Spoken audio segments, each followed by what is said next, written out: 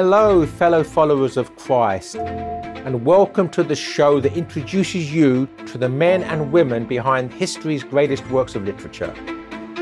Come along every week as we explore these renowned authors, the times and genre in which they wrote, why scholars praise their writing, and how we as Catholics should read and understand their works. I'm Joseph Pearce, and this is The Authority. Hello, welcome to The Authority. I'm your host, Joseph Pearce, where we continue our tour through some of the great authors of Western civilization. And we're in the 20th century now, and we're going to look at one of the great war poets and also a literary convert to the Catholic faith, Siegfried Sassoon. Siegfried Sassoon was born into great wealth. He is part of the famous Sassoon family, who are sometimes known as the Rothschilds of the East, to give you some idea. So they are a Jewish family, Baghdad Sephardic Jewish family, made their money through banking. And also through the opium trade. So in the days when trading in opium was not illegal or even particularly frowned upon, they made an awful lot of money from it. So in some sense, I suppose that Siegfried Sassoon's family income, family wealth is rooted on what we would now call the drug trade. So he's born into this opulence. His mother, his father was Jewish from this family, but his mother was a Christian, and in actual fact, that his father was disinherited from the family fortune. So although the Sassoon still had a great deal of opulence in his background, not as much opulence as he would have done if his father had not married his mother. But then if his father had not married his mother, he wouldn't have been born, so it would have been somewhat irrelevant anyway. He'd already made something of a name for himself as a poet prior to World War I, but it was very much as a war poet, as one of the poets that documented in verse the horrors of World War I, that he's best known. So we think perhaps of poets such as Rupert Brooke, and Rupert Brooke, sometimes the early part of World War I is known as the Rupert Brooke period because of the optimism, the blithe, the optimistic tone and jingoistic tone, if you like, of Rupert Brooke's poetry. Is all about marching off to war and the glories of war.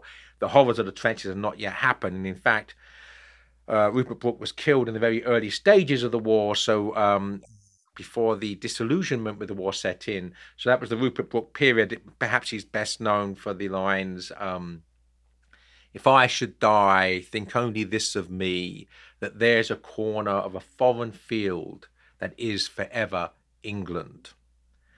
Another poet we should mention, and perhaps we'll feature him in The Authority some stage in the future, is David Jones, a London-born Welsh poet, also a convert to the faith, who wrote a long, difficult, sort of modernist poem in this sort of manner, or inspired by T.S. Eliot and influenced by T.S. Eliot, called In Parenthesis, about his experience during World War I, and he also wrote a very long poem called The Anathemata, which is a defense of Catholicism. Again, these are very difficult poems, somewhat maybe even impenetrable, but I enjoy them, even if I'm not sure I completely understand them. I'm not completely sure that even David Jones completely understood them. And perhaps the other war poet we should mention is Joyce Kilmer, because he's on this side of the pond. He obviously served in the U.S. Army during World War I and was killed. He'd already had a reputation prior to going off to war as a poet and as a Catholic convert, and great things were expected of him. But obviously, as is the case of so many others during World War I, the promise was cut short by being killed, by being a victim of the war itself.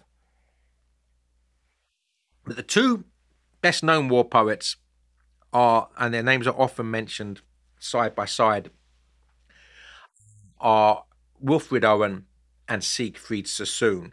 And what we see about these poets is that there's a bitterness towards the war, a bitterness particularly to the way that the war is being directed by politicians and by the generals, field marshals that are overseeing the war effort. And so this new spirit of, I would say, cynicism, though certainly in Wilfred Owen's verse there's an element of cynicism, but certainly a very angry response to the horrific reality of being in the trenches, bogged down in the trenches in trench warfare, with all this hideous weapons of mass destruction which have been recently invented, tanks, aeroplanes, barbed wire, heavy artillery far exceeding anything that the previous generations and wars had experienced. It was the first great war of the machines, we might say, where men were mere pawns being blown to pieces by the machines. So this comes out in the poetry of Wilfred Owen and Siegfried Sassoon. We'll look at Siegfried Sassoon's poetry soon. So the two men, Owen and Sassoon, met when they were both recovering from shell shock, probably would be called post-traumatic stress syndrome today, in Craiglockhart Hospital in Scotland. Although Owen, I think, was suffering from shock in this way, this trauma, Siegfried Sassoon was actually sent there because he was a dissident, and he could have been shot, in fact. So, for instance, he wrote a letter that was published and read out in Parliament in discussions attacking the way that the war was being conducted, and the way that the people back home had no idea of the real horrors on the ground. And he, in protest, threw the George Medal that he was awarded into the River Mersey in Liverpool as a protest. Now, these public acts of disobedience during time of war could easily have led to his being executed for basically desertion or even treason. But rather than doing that, what the government did was to declare him to be mad, the same sort of approach that the Soviet Union did towards dissidents, and put him in a psychological institution for those suffering from shell shock. So that's where he met Wilfred Owen. Sassoon is older than Owen, already established poet. Wilfred Owen's unknown. So we see still Siegfried Sassoon took Owen under his wing and inspired Owen to continue with his poetry. And Wilfred Owen is truly a great poet, and perhaps we might even look at his poetry in another episode. But of course, our focus in this episode is Siegfried Sassoon. Wilfred Owen, by the way, died in the last days of the war, whereas Sassoon, on the other hand, lived a very long life. He was born in 1886 and will not die until 1967. So when he's 80 or 81 years old. One thing I want to say, by the way, just in case, the one thing we need to know about Sassoon, he was not a coward. And, some people might have a jingoistic attitude to war and think that anybody who criticizes the war effort is somehow a traitor or a coward. In fact, he had a nickname, which was Mad Jack.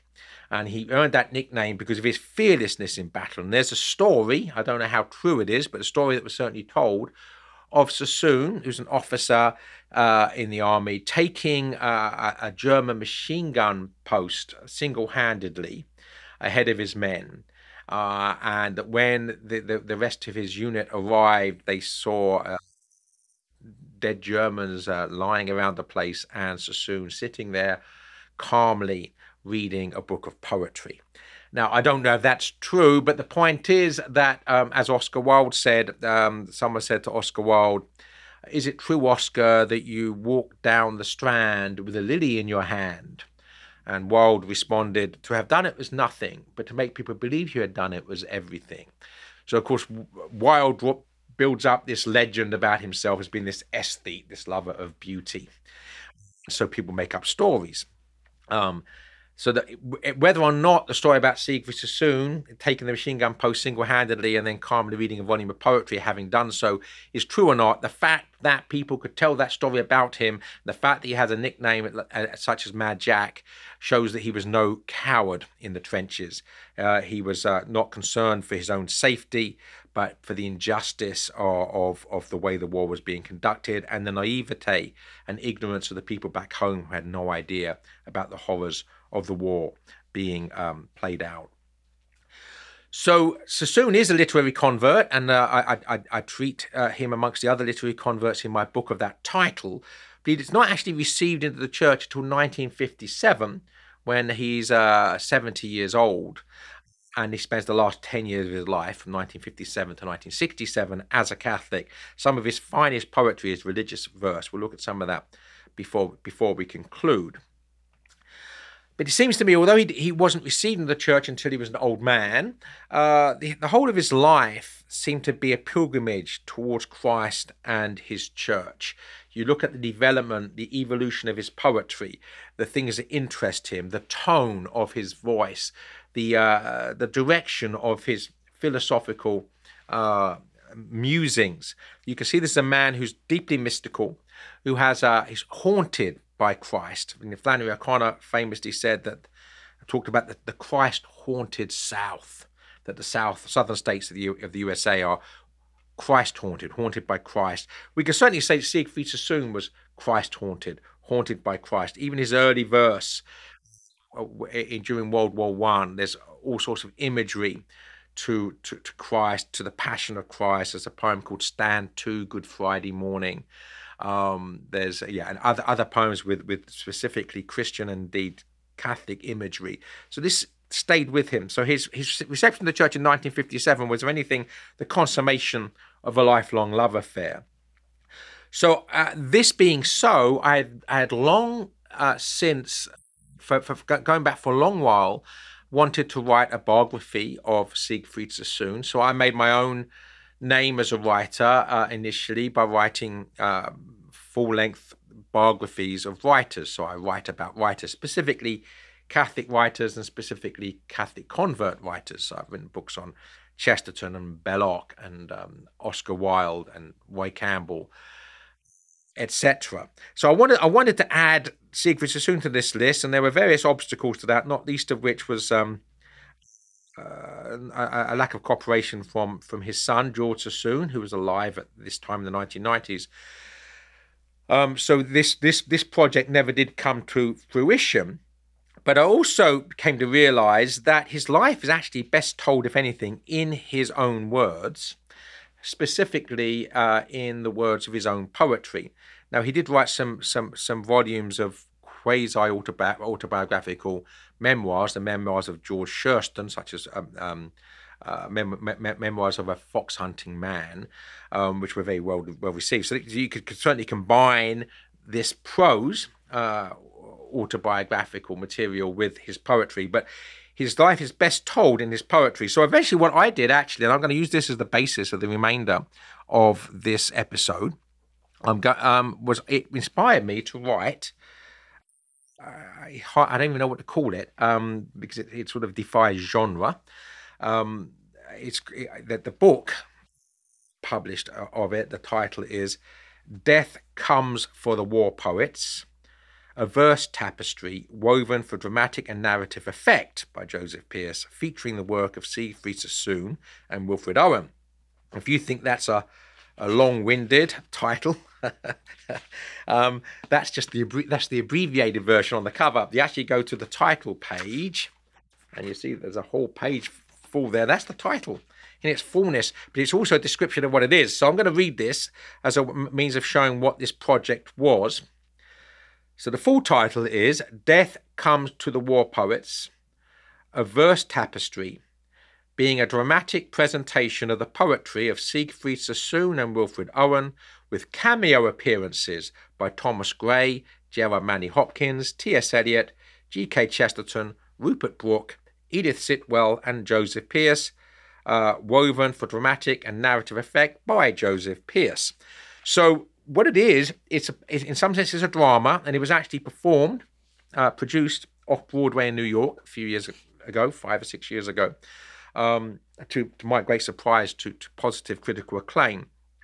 So what I do here is just only 3 characters: Siegfried Sassoon and Wilfred Owen, and the third character is a female character, Death. So Death is the female character, hence Death comes from the war poetry. And the story basically is about 2 conversions.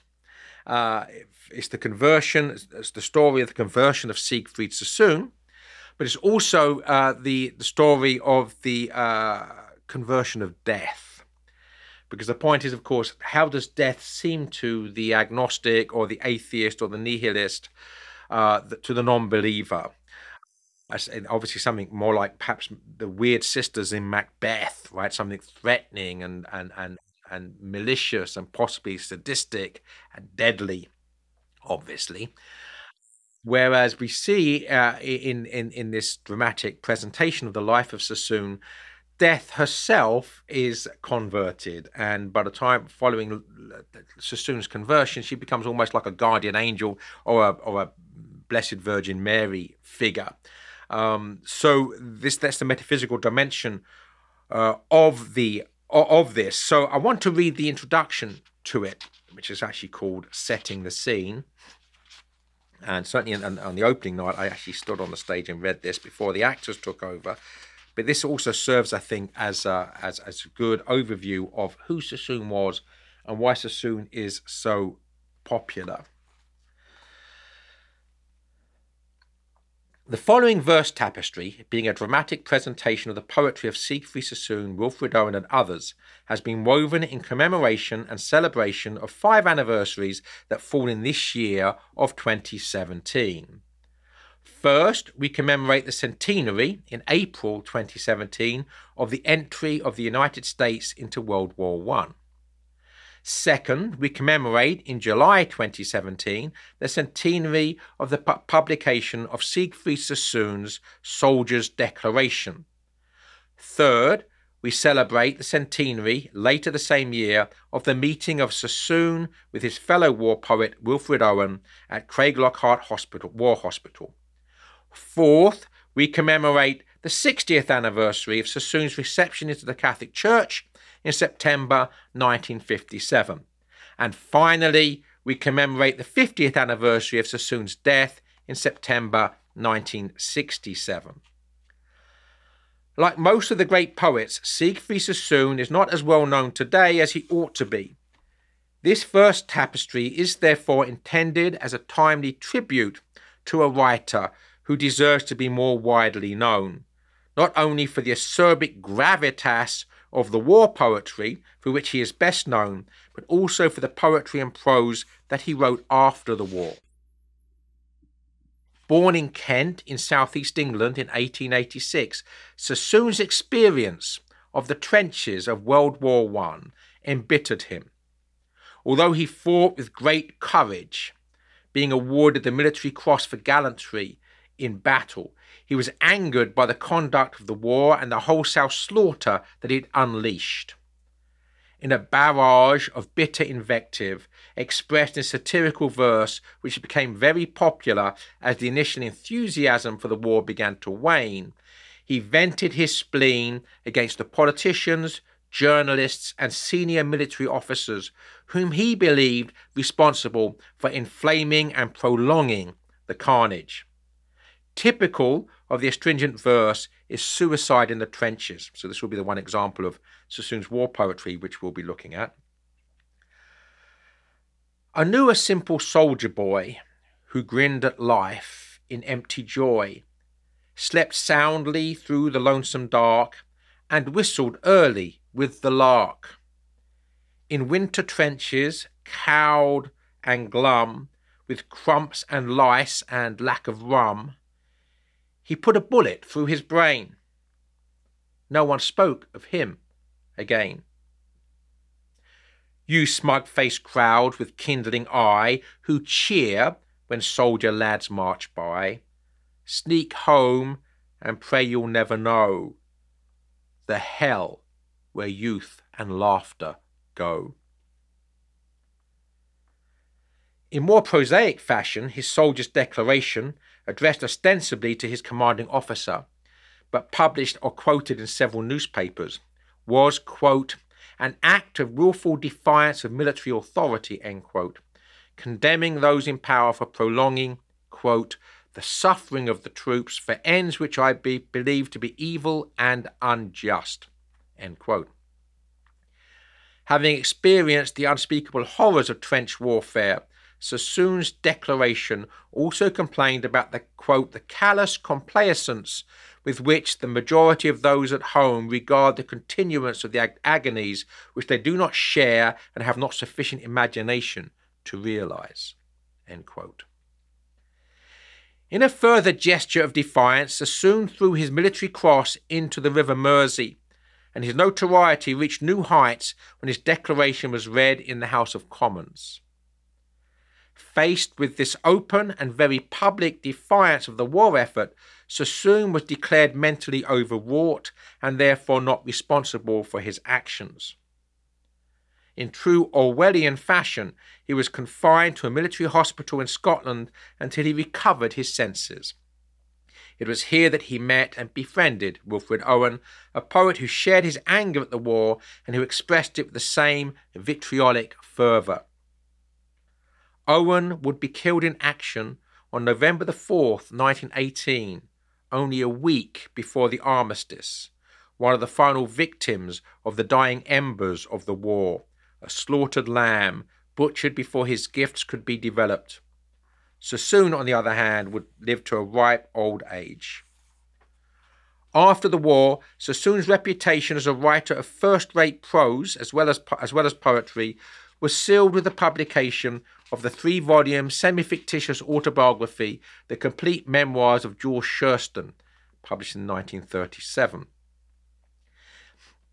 In 1945, at the end of the second of the world wars which the century of progress had wrought, Sassoon's scepticism towards modernity and its vacuous promises was expressed with razor-sharp eloquence in Litany of the Lost.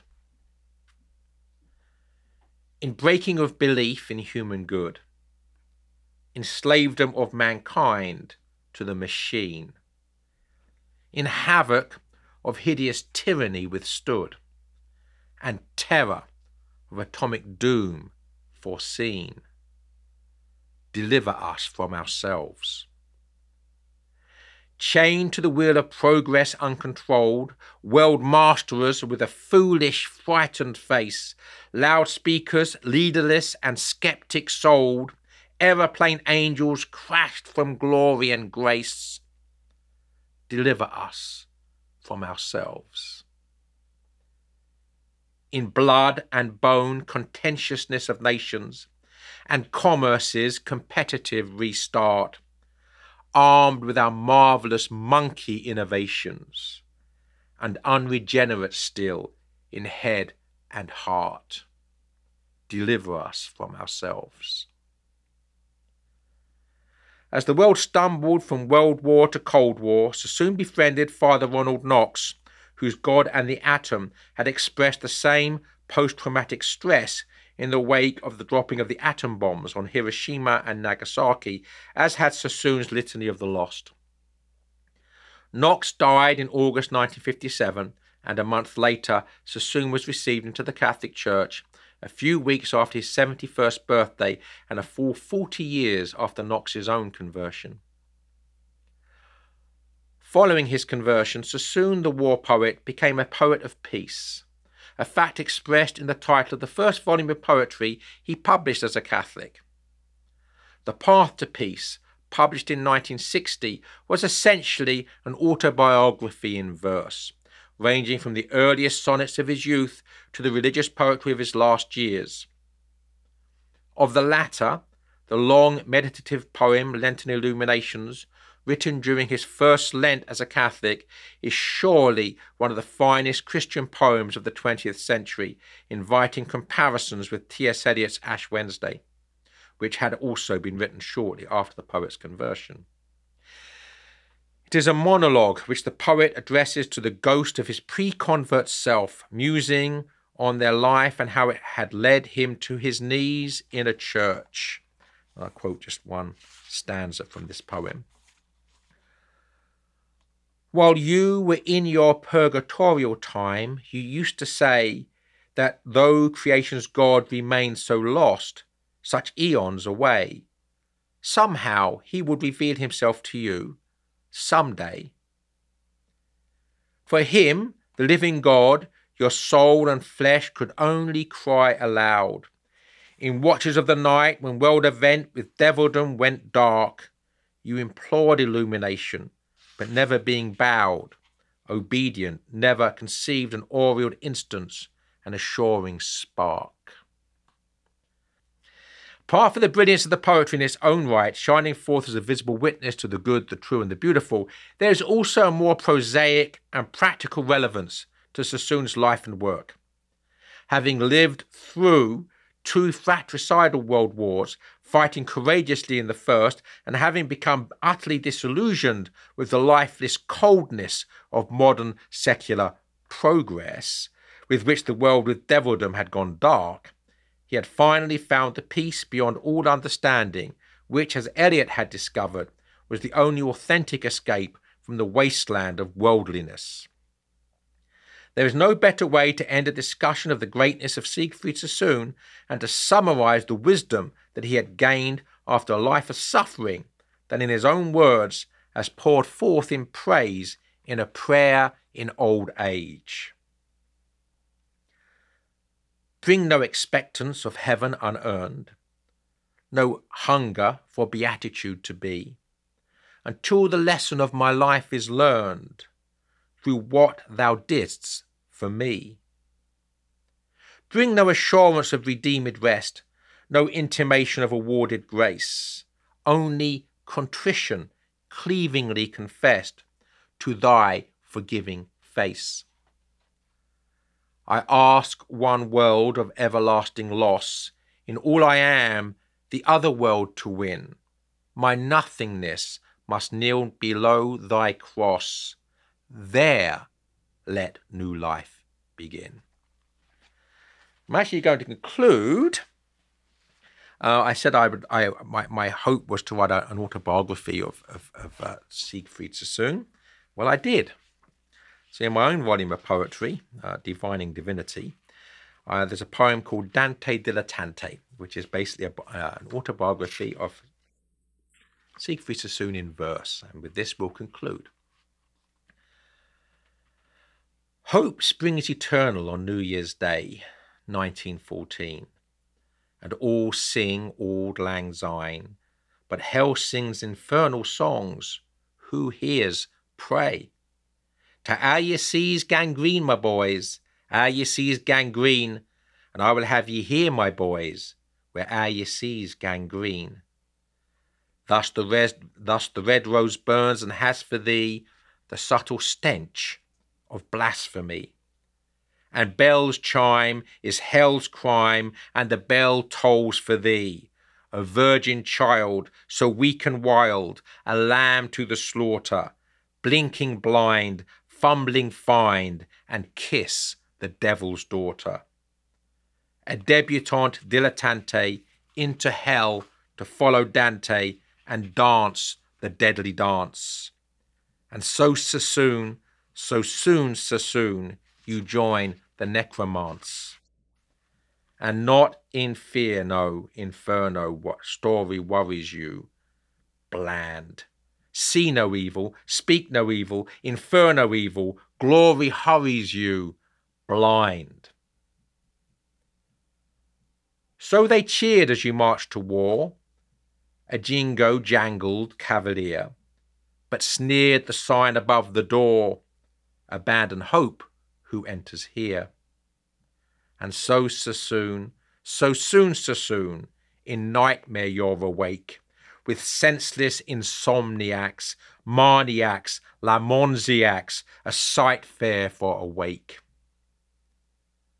But the soldier is a mystic, foiling foolish fashion, and redeemed and realistic, perceives poetic passion, and Siegfried freed from Wagnerian curses, with sacred seed despair disperses.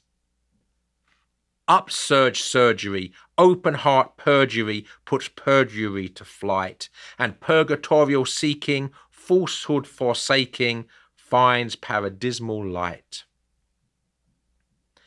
And so soon, Sassoon, you lurch triumphant, and find the key to liberty from the search circumferent. And as you turn the key, you learn to see that it unlocks the paradox of paradise, the chance to cease life's labor's test. He grants you peace. Ite missa est. Thank you as always for joining me on The Authority. Please do join me next week, and until next week, goodbye, God bless, and good reading. This has been an episode of The Authority with Joseph Pearce, brought to you by TAN.